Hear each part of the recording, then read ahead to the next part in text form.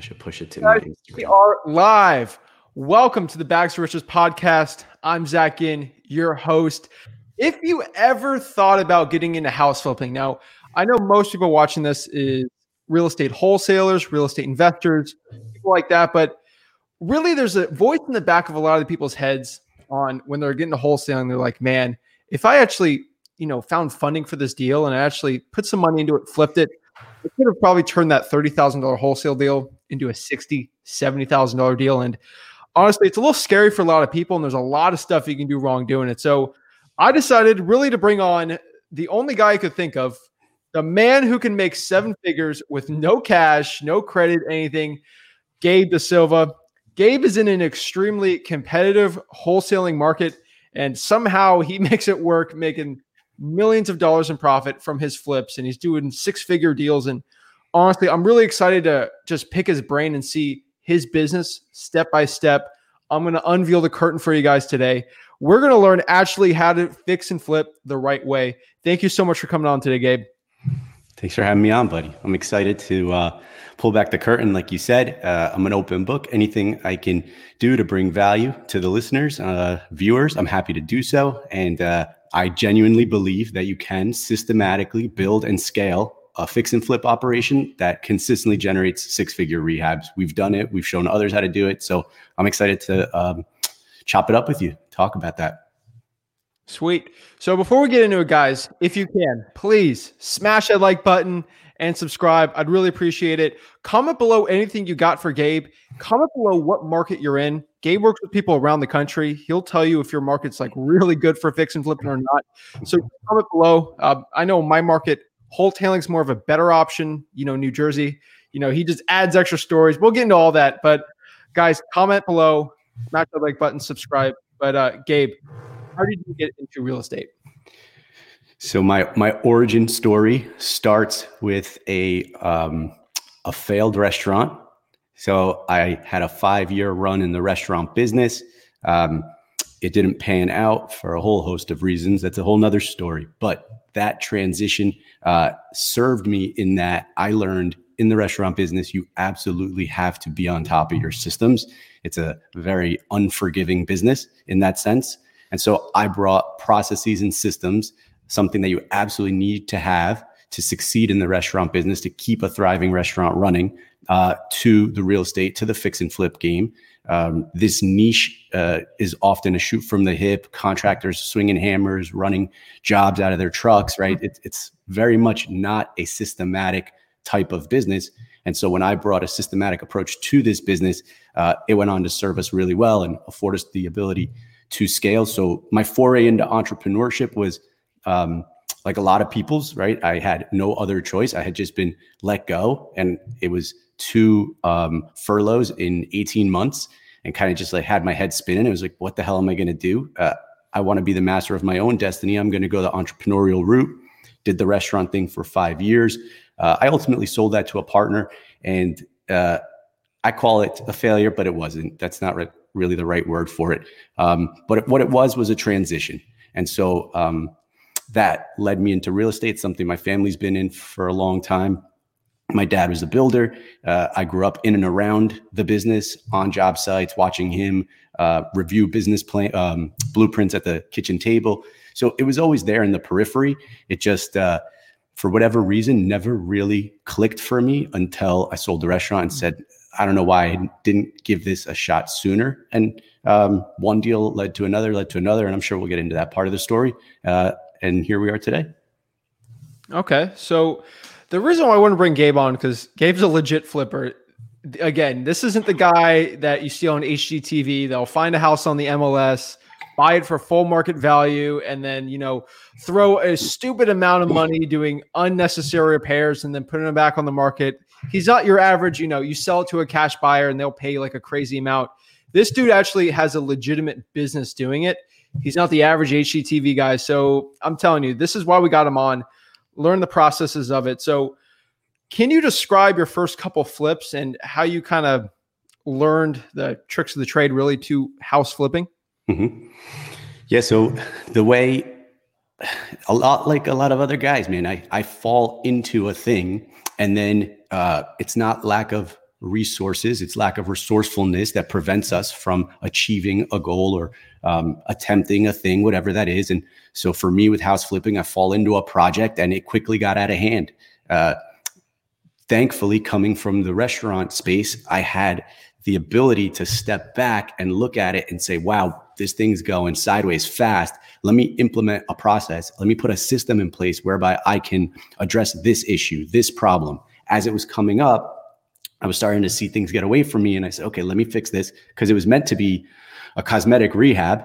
The first deal, I go in there and put 3 day laborers in there doing demo, telling them to rip the kitchen out, rip the bathroom out, 2 bathrooms and a kitchen, and a couple other cosmetic things, right? And I keep showing up at the end of each day to pay the guys. And I'm like, wow, they took down that added wall that wasn't supposed to come down. All right. The next day, same thing. I show back up. There's another wall that came down that wasn't supposed to come down. So over the course of a week, this is happening and it's getting out of hand. It's getting away from me. I come to realize at the end of that week that I'm now in a full gut rehab. I meant to be in a cosmetic rehab, and now I'm doing a full gut rehab. And so therein started my education. Over the course of the next couple of months, I put that house back together, and ultimately made a great spread. Did like an 82 or 86K spread on that deal. That was the first deal we ever did. And so I said, wow, if I had just gone the cosmetic route, I don't know that I would have made this much money. So next house, we went a little bit bigger. Now having had that experience and knowing that we could do it, I said, let's go for a big ADA level next. So I jumped straight from a cosmetic rehab to an ADA level. And we never looked back. So we take a dated, a cape, a ranch, or a bungalow, anything that's like square or rectangular, right? Something that's really simple, got a really clean footprint, and we blow the roof off and we just essentially put a house on top of a house. And in turn, doubling the square footage, really forcing appreciation. You're really creating value. And that's where the big spreads come in. That's where an 82 or 86 or whatever case spread on a gut rehab, on a cosmetic rehab turned gut rehab, that's a common spread on an ADA level. That's what you're building in or better on these bigger projects. And so I said, let's go. If we're going to do this, let's do this. I was coming off the restaurant. I said, I got to make up for lost time too. So I just put my head down and went and continued to systematically scale this thing, build it to the point where we were doing multiples in parallel. And anyway, yeah, that's how the first few looked. Okay, so before any wholesalers decided that, you know what, I'm out of here. I don't want to listen to this. Because this is the one question they're going to say in their head. Okay, Gabe, that's all cool. I don't have $50,000 to put into a rehab. Like I got like a couple grand. How can I actually get into fix and flipping? So what can they do? Because before, like, the wholesalers are going to get out of here. They think this is crazy. Right. How are you actually doing it with no money, and how do you teach people how to do that? Yeah. So, I did it with no money, right? So I did it with no money. So if I can do it, you certainly can do it. All you have to have is certainty around the process. Well, you have to have a good deal first and foremost, and the math has to make sense. But then you have to have certainty around the process, and that requires 2 things: the finances and the construction. So get a good construction partner, a good solid GC that knows what they're doing. And there's ways to do that. And we can possibly dig into that. I don't know how deep we'll want to go with that, but how to vet good GCs to make sure you have a good one. And then the finance stuff you're talking about, there are plenty of people that are looking for nice returns on their money if they can put their money in the hands of a trusted sponsor, of a trusted operator. And you have to present yourself as such by building out your credibility packet, by saying, hey, and like, you are not a team of one. If you've noticed, I haven't said I or me once. I've said we. So even at the beginning, when it was just me, literally me in there with my day laborers, swinging hammers, trying to make sense of that disaster, I still always thought we. And so who's the we? Well, at the time, it was just me. But it was me and my team, my extended team of professional service providers. And so when I come to my hard money lenders, any hard money lender, there's plenty of money to be had out there right now, and you position yourself as this guy with a team around him, you're more than likely going to get that loan. The terms are going to suck, right? Like, you're not going to get great terms right out of the gate. My first deal was done with 3 points and 13%. So those are rough terms to make work, and we still net 80K. So can you explain really quick what points are? Because I did not know that until, I got in the nitty gritty of some deals I've done, just because there's a lot of extremely new guys on here. Okay. Can we slow it down a little here? What is a point, and what is on top of that, the interest rate? Yeah. So the points are what the lender wants up front. That's what gets them comfortable with lending you the money. So if you're taking out a $300,000 loan, they're going to want 3,000. They want 3 points, 1%, 2%, 3 points, 3%. Is that right? No, that's 9,000. So they want that money up front. That's the comfort level that they get to then lend you the balance. And then you service that balance, that 300 that you borrow, you're going to service that monthly at 13%. That's what I did. So I was paying up front, and then I was making fat monthly payments each month to my lender to keep them comfortable with the fact that they had just given me a ton of money. So, and we can talk about the OPM piece of this, the no money down piece of this next, if that's where you want to go. Yeah, no, there's definitely that. But the other question was, how old were you when you started doing this? 28. And so, a guy in his 20s, I'm in my early 20s now. So how would someone in their early 20s even get approved for a loan? Because it just seems like this kid's crazy. He's got some crazy thoughts. Yeah. How do you even approach someone looking to even do that lending? Yeah. So this is the beauty of it, is they don't necessarily care about you. They don't care about your credit history. They don't particularly care about what your DTI is, right? Your debt to income. You might have no income. You might be, like you said, in your early 20s, right? What they care about, and that's not 100% accurate, right? If you've been proven to not pay debt back, they're not liking you, right? If you've got a history of not paying back your debts, you're not the guy they're liking, right? They're liking me. And then there's ways that you can make that work too, right? You partner with someone. But what they really care to see is the deal. The deal's more important than you are in particular. The fact that you're a good sponsor and that you pay your debts back is important.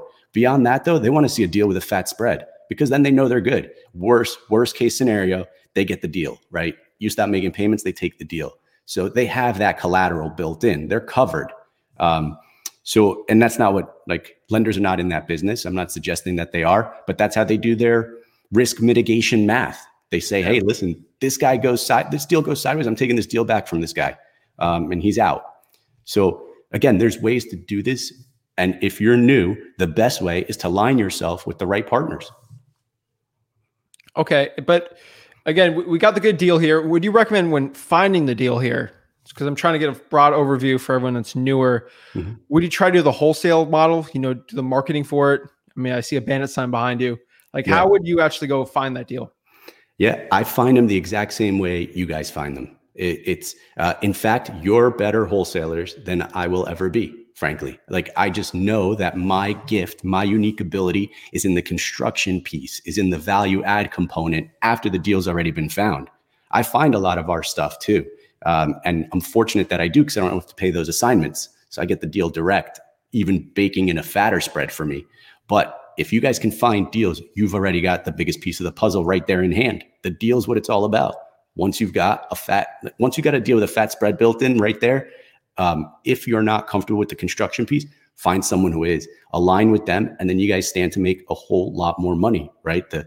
Whatever the average wholesale assignment fees are these days in your market, I know they're not six figures. So let's figure out a way to add some value to this asset and get six figures out of this thing. And if you get half of that, because you had to align with a construction partner or someone that will co-sign with you, whatever the case is, still better off getting half of the fat spread than getting the $2,500 or $3,500 assignment fee or whatever the numbers are. Oh, definitely. So just from an overview here. So I get the wholesale type thing, I do my marketing, cold calling, trying for dollars. I find the person, I lock up the contract, great price. Now I got the deal. How would you recommend somebody now find a lending person? Do I go on Facebook? How am I finding these people? If you're active in the real estate space right now, you have to be getting inundated with messages from lenders. I am opening an email a day or every other day from somebody who's trying to throw money at me. And they don't know me personally. I'm just on lists. And so I'm getting blasted with these emails. So there's no shortage of money out there. There's a shortage of good money, good lending partners. So you're going to find good lending partners the way you find anything else that's good. A players roll with A players. You're going to look for referrals from other A players. Your A player plumber knows an A player electrician because they don't want to roll with C's and D's because that makes them look bad. That makes their life harder. So your A player investors know that A player lenders, like I've done multiple interviews with my preferred hard money lender, my private money lending partners. You guys, if you're regional, these guys are like Northeast, you guys can leverage my existing partnerships with my like hard money lending partners because I've worked with them for years. The same hard money lender that put the money into that very first deal, I'm still with them today. So, I mean, that'll tell you what a good lender relationship is worth. Definitely. I think the one thing I want to clarify when trying to find a lender, don't go to like Quicken Loans and then ask if they can fund your deal for you. You're going to have to find like institutional lenders, like people that they got their own type of company going. Would that be correct? Yes, smaller guys. Look for smaller regional or state hard money lending partners. You don't as you scale, you'll get to a place where you can have like your local, like your regional lending partner, and then you can have a national lending partner that'll open you up with a big line, right? So like a $10 million line with Lending Home out of Texas, like that's a big national lender, right? That's going to throw money at you at really favorable terms, but their service it's not going to be that great, right? Your regional partner who's in the same state and will visit your project, like that's a good place to get started. And that's with the hard money side. That's with like the balance of the purchase price and the construction monies. That's not talking about your cash to close, your skin in the game. That you do with friends and family money, or you do with a guy like me or other guys in your market that are active.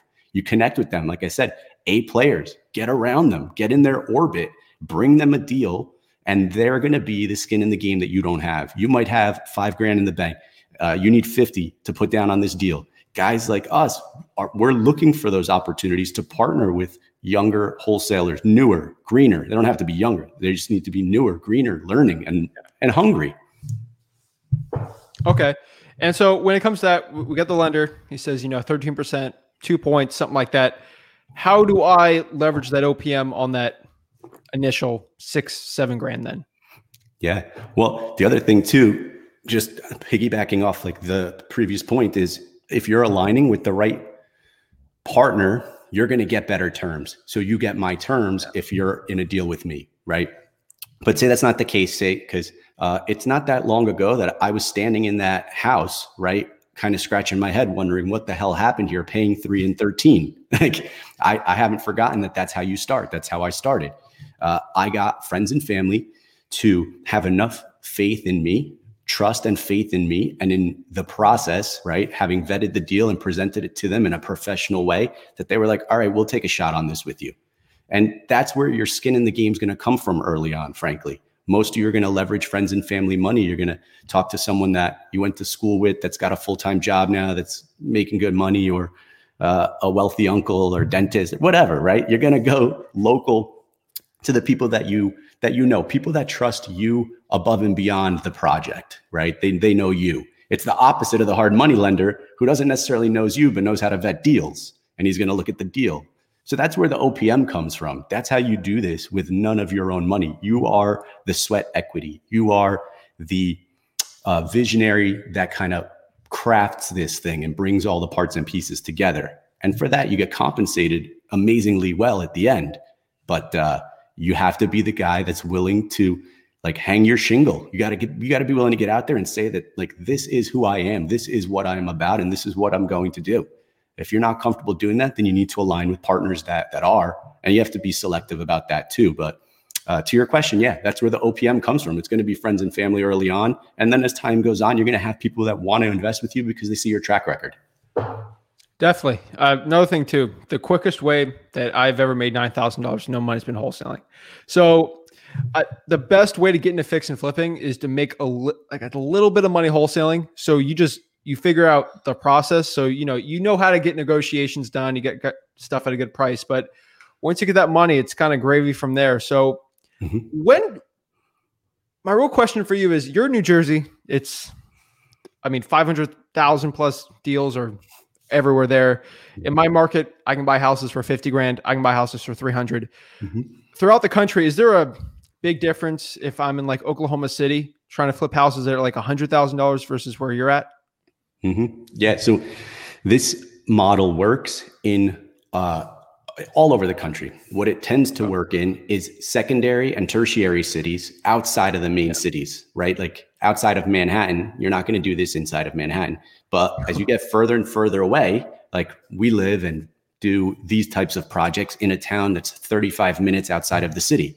It's a secondary city or a tertiary city, right? And anywhere that you can buy the canvas, that original cape or ranch for say $200,000 in my market, if you can buy the original cape for $200,000, and once you put a house on top of a house, right, to make it simple, it sells for 500 or better, 2.5 times multiple. That's a qualified market. That's a market where this model works. And that's how we teach our students to do it. I say, hey, go find a market where you can qualify it, where this exists, where this 2.5 times rule applies. And that's usually going to be in 30 to 40 minutes of a major city. And there's plenty of opportunities to do this all around the country. A lot of people are doing it. It's just go qualify the market. And then once you've qualified the market, that's where you go heavy on the wholesale. That's where you go heavy on the marketing. Okay. So definitely that tertiary city. I mean, I'm outside of Palm Beach. I'm in an insane wholesaling market. So good wholesaling markets are really good. So can we break down like a real deal? Because I'm really curious on the actual real numbers, because you can go say you made 200, but it doesn't. I'm a very visual person. So you saying you did that builder. So the last deal you've done, can you break down the numbers for us on the profit, what you had to do to actually get the deal, how you found it, just a complete like real deal scenario so people can kind of visualize what the life of Gabe Dasilva is? So the last deal is the best deal we've ever done. So it's going to be pretty stupid, but I'll tell you guys. So we drove for dollars, right? Used deal machine, pin a house. The postcard goes to the house. They call. They had already had another investor come through. He had made an offer and faded on them. And so we do what we do best. We step up and say, we're not him. We do what we say. We say what we do. We're here and we're going to make you an offer and we're going to close. And so they had already been burned. So that was our opportunity to step up. And because we had done this before and we could prove that we were legitimate, our offer goes and gets accepted. So we buy for $535.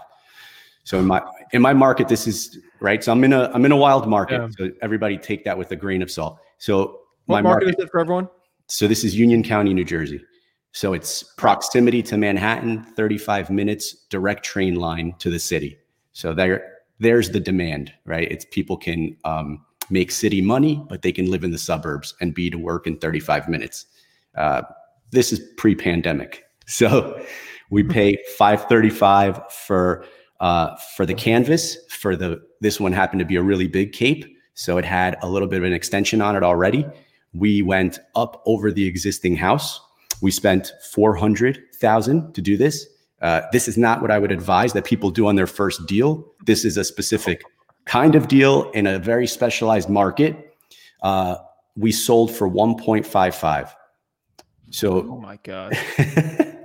I told you this one was pretty stupid, but so we carried $700,000+ in private money debt for 8 months. So we had some pretty significant debt service to pay, but the beauty was that we were able to balloon all of it at the end. So because we've been doing this a while, we were able to get our lenders. This was a bunch of different private money lenders. They were willing to let us carry the entire project and then pay them off the HUD. So we didn't have to make any payments each month. If we had, on a project this size, those payments could have easily been $6,000 a month, which would have made it painful to carry a project like this. But the beauty is we got to pay them with the proceeds from the sale. So And everything's bigger on a project like this. So don't do 1.55 minus 400 minus 550 and say, whoa, you made all that, because we didn't, because there's still selling costs, right? There's the commissions on the sale of a house like that are not 25,000, right? They're more like 75,000. So you're paying some big commissions, hefty commissions. You're paying $30,000 a year in real estate taxes to carry that house, just because of the market that it's in. Yeah. So this there's a lot of other costs associated with that. But the point is that, like, this is the best deal we've done to date. So of course the numbers look the way they look, but I don't want people to say, well, those are just crazy numbers and I can't even think in the $1 million like range, so this doesn't work for me. Because while we're doing that exact same project, we're doing the one I described earlier, where we buy for 185, we put in 165, and we sell for 535. So it's the same exact model, except it's in another town where the demand's not quite that high, but the model still works. The 2.5 times multiple still applies. So we buy a smaller cape. We do the same thing, rip the roof off, put a box on top of a box, sell it, and realize that same proportionate spread, right? It's proportionately wise, it's the same. So it's 6 figures on 500,000 as opposed to 300,000 on 1.5 million. Wow. And on that 1.5 million, I know there's team members got to pay everything. What was the net on that? 350. Jeez. And when did you buy that? 12-ish months ago. What was your feeling on there when that pandemic happened? When like you had all this money sunk in there, you know, you see everything shut down, NBA shut down. Like what was going through your head during that moment? Because not a lot of people like to talk about that. Yeah. Move your ass. Like that's what was going through my head. Get this shit done and sold fast. We were fortunate that the pandemic drove people out of Manhattan, like screaming with their hair on fire, looking to buy in the suburbs. So we were beneficiaries of the pandemic. This is the best year we've ever had. And every project that we had going, all sold for above asking, almost all sold pre-construction. Like we had a bunch of these going and they all sold. We didn't carry a single house for more than a week, because the second it was done, we were just inundated with city buyers that needed a place to live, because they didn't want, like in the city, you got a neighbor above you, below you, to the left, to the right. You're riding the escalator together, the elevator together. You're in the hallways together. So people are freaking out because of COVID. And we were fortunate, right? I don't want to say lucky. We were ready. Our projects were there when they were ready to buy. So that 1.55 deal was modeled at 1.45. So we did over $100,000 in just carry, just because we brought it to market when we did. Definitely. I mean, I'm in bidding wars right now for some wholesale deals I got. It's absolutely insane what's going on now. And wow. So what is probably the most important thing in your business right now that you have to get right in your systems? Like what is the biggest, I wouldn't say bottleneck, but what's the most important system in that conveyor belt? It's the milestone template and like the trade tracker. These are two like proprietary documents that we created that allowed us to systematically like build and scale our operation. So a lot of guys can only ever do one deal at a time. And until they finish that flip, they can't do another. Well, that's because they don't have a process in place and they get burdened by all the steps. But if the steps are clearly delineated, for us, there's 60 steps. We have a 60-step milestone to take a dated cape and turn it into a beautiful colonial. Like it's 60 steps. And inside of those steps, are individual tradesmen that need to do the things they need to do in the order they need to do them. So you can't have a painter come in before a framer. The framer has to create the house that the painter eventually paints. So there's just an order of operations. And so for us, like we quickly realized that if we didn't put those processes and systems in place, we were going to be running around shooting from the hip like every other contractor, like every other flipper, every other rehabber. They often don't know they need the next trade in until the trade before them finishes. Like that's not how you run a job. That's how a job takes 1.5 years. You have to know, hey, like this guy's wrapping up. He's got about a week left. like I should be on the phone with the guy that comes in behind him. And a week's not even enough time. We have 2-week lead times. So if I know a plumber is going to plumb a house and he's going to be out of there in 2 weeks, I need to be talking to the guys that come in behind him, which is insulation, drywall, floors. And then as those insulators, the drywallers, and the floor guys are finishing up, I need to have trim, tile, paint on call, right? I need to just be on their radar. Those guys need to know that I exist and that my job exists. And then as we get closer, you don't want to be badgering them, but within a week, somebody's got to be reaching out to them. Your project manager needs to be like on their ass, like, hey guys, you haven't been by to check this job out. We're going to need you on site in the next 2 weeks. Can you come by and give us a quote? And so anyway, that's the process. That's like the missing link in everybody's rehab business. Okay. I mean, my other question here is just in my market, because I do a lot of wholesaling, completely different than your model here. Mm-hmm. It's, I might need a contractor to just do like maybe a bathroom or something like that. The biggest issue I've been finding in my market is there's so much demand for fixing properties right now. Mm-hmm. It's like my plumbers are like, oh, I'll get to it when I get like, how are you getting your guys in there? Because there's such demand for work like that from being like behind on your deals.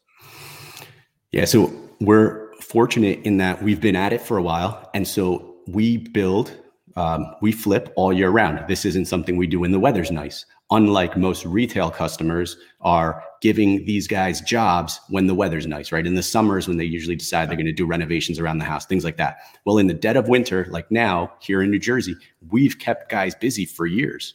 And so our jobs we want to believe that our jobs would take precedent because we're the ones that keep their guys paid in the off months. So when nobody's doing work because it's the holidays and they're spread thin with Christmas presents, or it's January, it's too cold, it's February, whatever, like we're busy. We were building houses. I've shoveled snow out of the inside of a house numerous times, right? Like we've ripped roofs off. We've had our framers rip a roof off a house in December and put it back on in January. And so I say that to say that we've been giving them work and so we get priority. But like, if that's not your case, right? Again, I don't take for granted that I was getting started just 5 years ago, right? It's almost 6 years ago. Well, I had to align myself with them and have them see the bigger picture. Like, I'm not the like shoot from the hip, get one done, disappear, never do another one again kind of guy. Like, this is a business for me. It's going to be a business. And even then, like I said, I never say I say we. I spoke like we were a business, like we were an organization and that we were at scale. And that has a lot to do with your branding and anyway, a whole host of different things, but get them to understand that this isn't about a one and done thing. Like, you guys are going to work together for the next few years and you're gonna make a lot of money together. And that should get them on board. Okay. And so when you go into doing your fix and flips here, you're talking about the flooring, the paint, the bathrooms, things like that. Are you trying to do like a very general approach to it? Like, are you doing personal touches to these houses, or are you going like straight, like this is the floor, this is the only thing that we're going to do on each property? Yeah. So at first, yes, it was Home Depot special. Everything was very generic. It's whatever I could put on, like the U-boat at Home Depot when I was first getting started. But what I've realized is we stepped up into these higher price point homes and we needed to differentiate ourselves from other homes at or around that price point. And the only way to do that was to have each one uniquely designed. So we hired a design team to do the design on each house. So it was slightly different for each house and it was price point appropriate. So we have design queues, let's say, for 500 houses, for 750 houses, for 1 million houses, for 1.25 houses. At every 250-ish K increment, the house requires a slightly different design, slightly nicer fixtures, things like that. The other beauty of this is that when we did that, we came to the realization we're no longer just flippers. We're not just flipping 123 Main Street. Although that is the LLC name and that is the house, we are builders. We're master builders. We're crafting a beautiful custom home that can then sell for a premium. So, quickly get away from that. If you want to scale this thing, plenty of people do really well, just rinse and repeat and doing the same rehabs over and over. Our intention was to scale, was to get to these new construction projects with hundreds of thousands of dollars of spread baked in. And to get there, you also have to understand that your decision-making capacity is finite. You can't just be like that house, for example, at 1.5 million had an 11-page material schedule of design selections. It was roughly 400 design selections. So that's a lot of stuff. It was a 6-bedroom, 6-bathroom house. It had fixtures galore. It had, I forget how many, 67 doorknobs, something like that. So like those types of decisions, I suffer from decision fatigue. It's why if you ever see any of my videos, I'm always wearing the same color hat that goes with the same color shirt and the same color sneakers. Like I'm like Steve Jobs in that sense, like or Zucks, right? I don't want to have to make a lot of decisions. I want to save my decision-making capacity for the things that are going to generate me the most revenue. And so anyway, I outsource design to the experts. Okay. And are you staging your houses when you're selling them? We pre-sell a good portion of our stuff, so we don't have to stage it, but we always stage our houses. So when I do my budget, my scope of work, staging is a line item for which I allocate $4,000. Like that's it, always. Wow. It's a non-negotiable. I learned early on that a staged home sells faster and for more money. It's just a fact. So just commit to it early on. It's a non-negotiable. You don't have to think about it. Just put it in your budget. And where you are in your market, it may be 2,000, 3,000, even 4 is a lot. These are for bigger houses. I stage a lot of the rooms, right? I want to make the house feel lived in so people can visualize themselves in it. And again, I'm always pushing the premium in the market. So I'm not the guy that's selling the cheapest house at that size, that bed and bath count and square footage. I'm selling it at the top. So I have to make my product look that much better than everything else on the market. Okay. And before we get into it, guys, comment below your questions for Gabe. We're about to do a Q&A with the audience here, but really important question here is, so I kind of got some questions from the beginning to end. I'm sure to understand your systems going on, but can you give me a broad overview of your team and your entire system? Now, I know you have you have courses, you got lots of material to help people out with that, but can you give me just a broad look at what your business systems are looking like? Yeah. So like the org chart, essentially, right? So it's so I wear 2 hats. I'm both visionary and integrator in my organization. So the visionary is the CEO, casts the vision. Where are we going? Big picture, high level stuff. The integrator is the COO, is the head of operations, the one that's driving that vision through to the organization. So I still wear both hats. As an organization grows, you split those 2 out. Right now, I'm still both. Then to support that are a head of finance, a project management, and a head of marketing. Those are the 3 seats you need filled with A players. They have to absolutely be A players. If they're not, don't hire them. Continue to do the work yourself until you can put an A player in that seat, because it's going to cost you more than it's worth to put a B player in there. So your head of finance is the person that's going to keep you on task with budgets, open all your LLCs, manage all your bank accounts, handle all your administrative stuff in the office, HR, all that type of stuff. As you scale, at first, they're going to be an administrative assistant that's doing a lot of like calling for inspection appointments, things like that. Over time, that role expands. Your project manager, your head of ops, that's your field rep. That's the guy that's making sure that in the field, people are showing up when they're supposed to be, that like tradesmen are on site, that permits are getting submitted and reviewed by the town. Then your head of marketing, and you and your listeners know this role better than I do. Like my head of marketing handles a lot of our outbound lead gen stuff, but also our inbound, like acquisitions, dispo. We don't really do dispo. We're our own dispo. We've done a bunch of wholesale this year though, but our operations division buys a lot of our leads and we go on and flip the houses. But we also, like you said, we have our education company. And so marketing to us looks like that now. Like we are driving traffic to our social platforms. We are on YouTube recording videos. We're teaching and educating. So our marketing head, I would say, runs our socials more so than they do outbound lead gen stuff, where in your world, that would probably be more RVM, SMS, direct mail, cold calling, overseeing the team of VAs in the Philippines. Like that's what that role did for us for a very long time. And then it's those 3 roles. And then from there down, You just start splitting things out. Like if in marketing, you're growing and scaling so fast that you need acquisitions and dispositions, then you hire 2 people. And then if you're getting so many deals that you need 3 acquisitions and 3 dispositions, then you hire more people. And it's an org chart. It just flows down and it continues to evolve as you need it to, as you scale. Okay.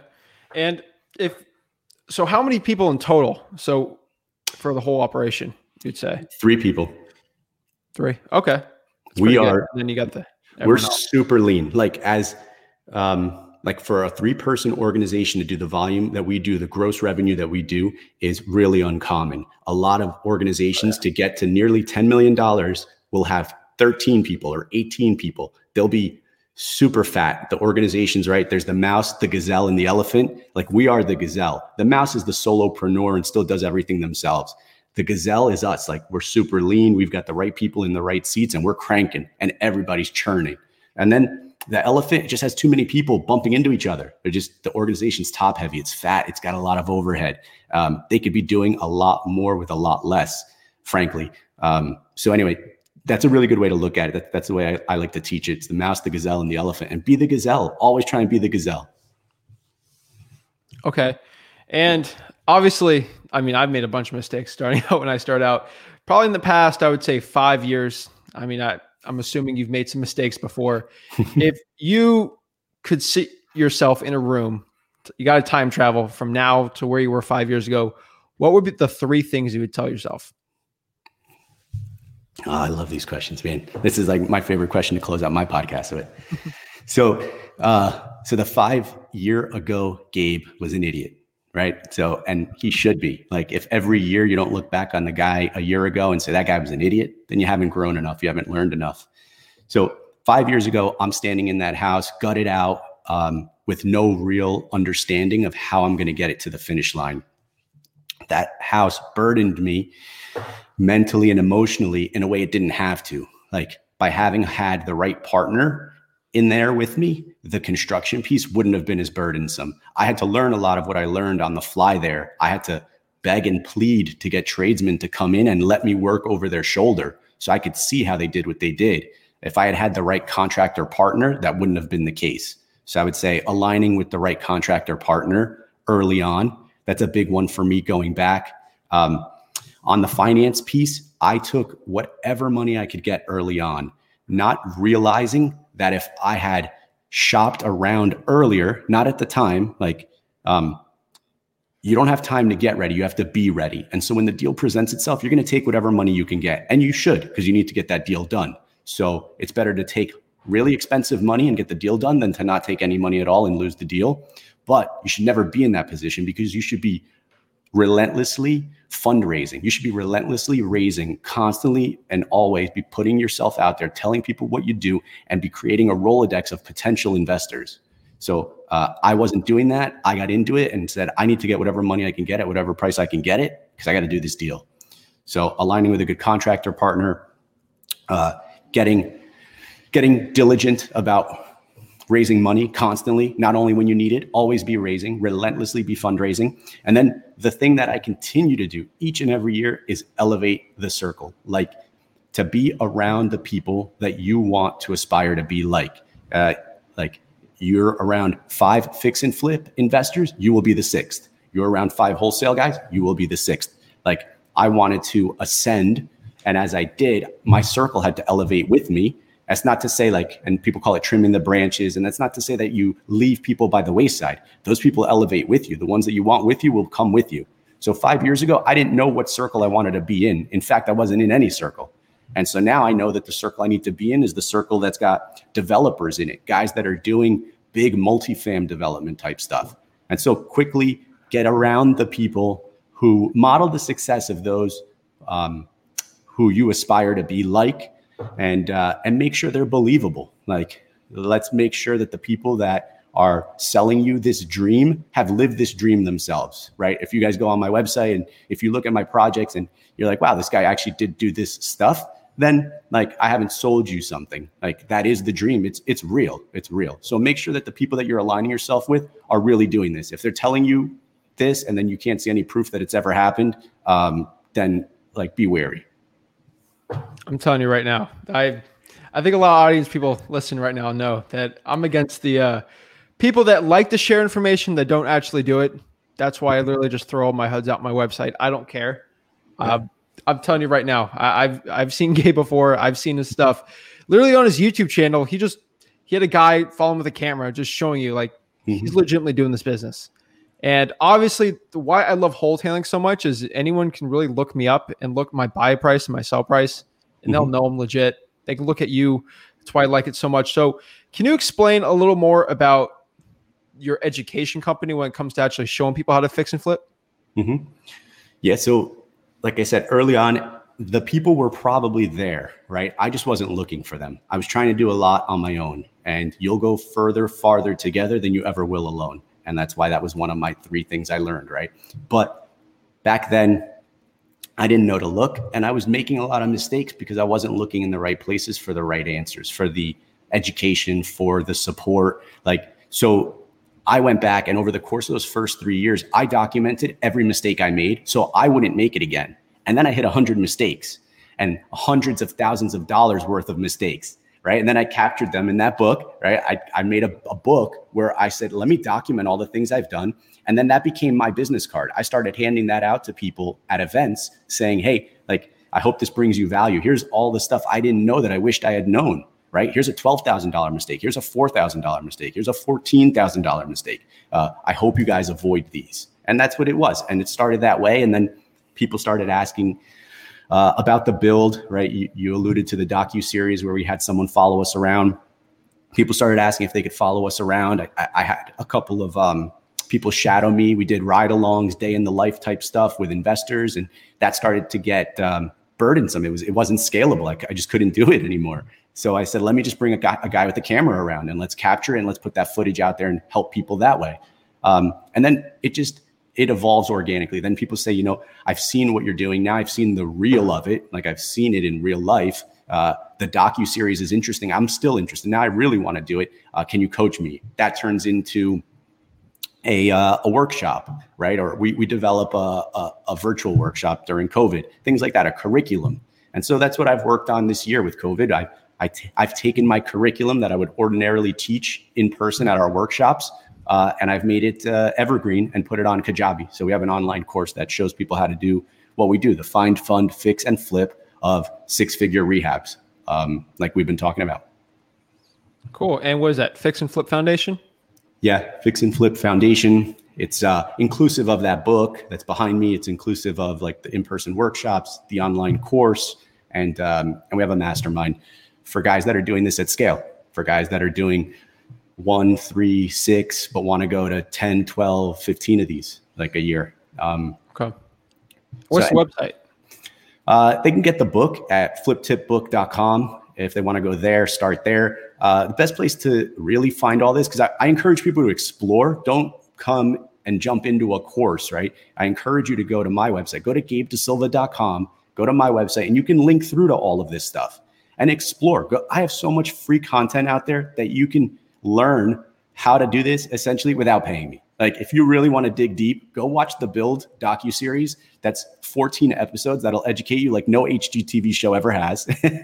And then after you watch that, go dive into my other YouTube stuff, right? There, the book's free. Like there's a ton of content out there that you guys can get. And then decide if this is for you. And if it is, the spreads are there. If you have the tolerance for it, and if you have the desire to do it and qualify your market, and if it makes sense, then we can work together on how to do it. I'm doing that with a bunch of folks right now. Wow. And another question I really had for you was, everyone really had a mentor that helped them out starting out. In the past, let me think, 3 years, I would say, who had the biggest influence on your success? So I would say they're not direct mentors to me. Like my proximity, my circle is guys that are at or slightly above my level, and we kind of congregate together and we try and a raising tide lifts all boats. It's that kind of thing that keeps us constantly growing. What keeps us grasping and reaching is the stuff that we see online. And I'm in masterminds so I'm in Ed Milet's mastermind. I would say Ed Milet's been the most, and he and I aren't in direct communication. In his mastermind, he coaches me and 300 other people. But my proximity to Ed via YouTube has been so impactful on my life in the last 12 to 18 months. It has, without a doubt, made me 7 figures. Like, I gladly pay him to be in his mastermind, although I know that I won't ever, unless he hosts an event, which it doesn't look like they're hosting any events anytime soon, right? But unless he hosts an event, I may never shake the man's hand. But I've had the opportunity to learn from him via YouTube and his hosted weekly calls and his monthly and his quarterly stuff. So if I had to pick a name, I would say that. And if you guys don't know that name, go consume that man's work. Anything that man's touched, go there. But, guys like him and Tony Robbins, Sam Harris, I'm just big on the thinkers, like guys who look at things differently. Daniel Kahneman, Eric Weinstein. Like, I listen to these guys, Tom Bilyeu of Impact Theory. I consume these guys' content because what they do is they create a shift in how you see things.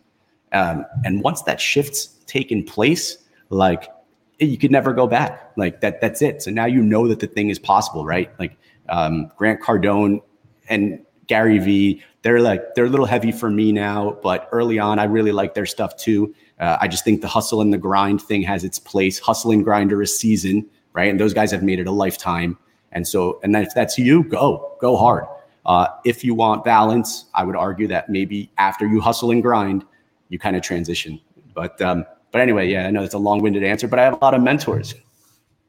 Yeah, I mean, that's a lot. I can tell you one tip I got right now is if you're working out, I know Gabe likes to work out, don't be listening to rap music or like music. Like you already heard the songs before. Listen to a podcast or something. Like I literally learn every time I work out.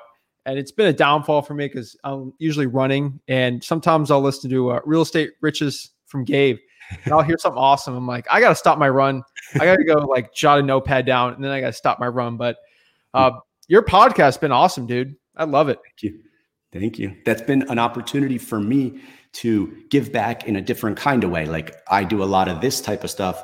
Not this, because this is essentially a podcast and it's me and you jamming back and forth. But I do a lot of like talking head type stuff where I unpack a concept or something like that. But this was a way for me to like leverage someone else's knowledge, right? And that's why I was so honored to have you come on and talk about wholesale, because you frankly do it far better than I do. So how am I going to teach it when I know you? I'm blessed to know you. I'm going to bring you on and have you help me educate my following on how to do that. So always and ever be looking to connect with those people that do it better than you do. And again, that's the elevating the circle thing.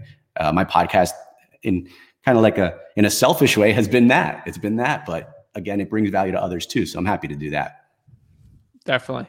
And let's see. So Pamela is in Colorado. Do you know any flippers in Colorado?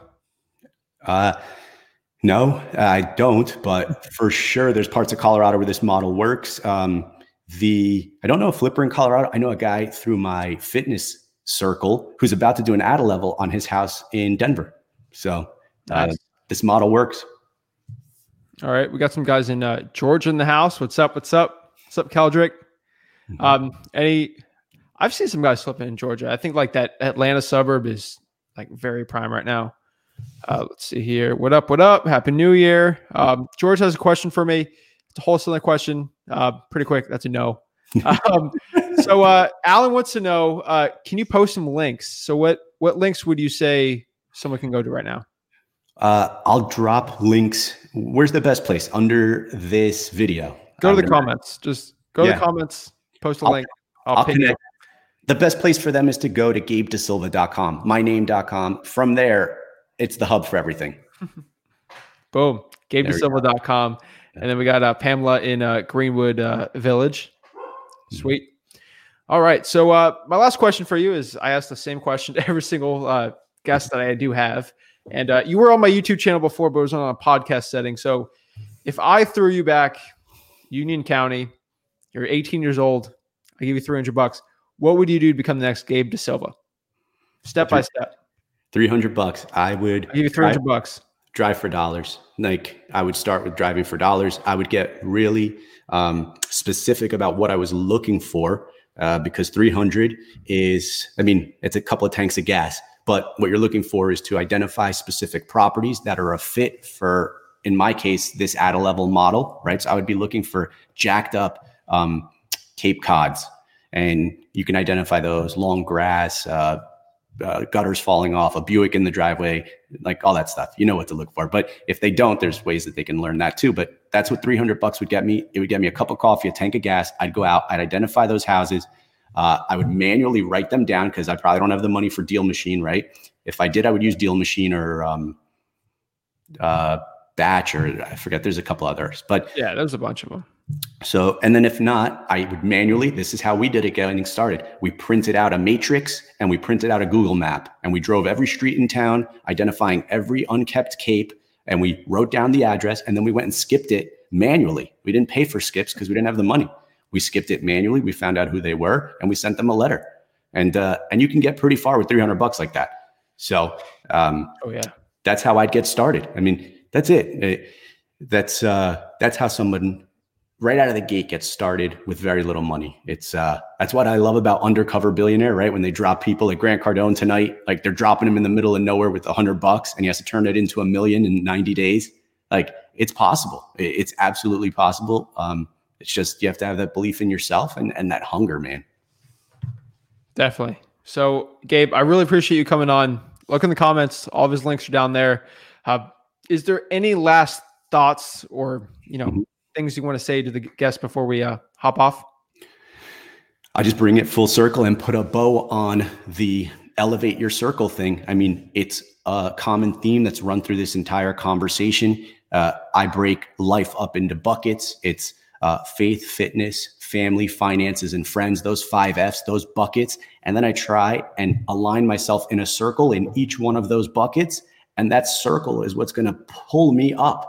So in my faith, I want to be around 5 guys that are growing in their faith and are stronger in theirs than I am in mine. In my fitness, I want to be around some badass dudes that are crushing it, right? I want to run an Ironman, so I want to be around some triathletes this year. In my finances, I want to be around multi-millionaires. I want to be around guys that are flying private because I want to fly from first coach to first class to private. So get around those guys. Elevate your circle ever and always. And if you want, compartmentalize it so it makes sense to you and look at the 5 F's, and that's it. Level up. Thanks. I really appreciate you coming on today. Thank you guys so much for showing the love. Thank you, Alan. Thank you, Steven. Much love. This is it, guys. This is the first episode of 2020 for the Back to Riches podcast. Again, a weekly guest every single week, absolutely live. Can't wait to share it with you guys. I know I'm going to have Gabe on next year. He's going to talk about how he does millions and millions of deals, and I truly appreciate it. So if you can, smash that like button and subscribe. I truly appreciate it. There is going to be a video every single day on this channel. I promise you that. So stay tuned, subscribe. I really appreciate it. God bless.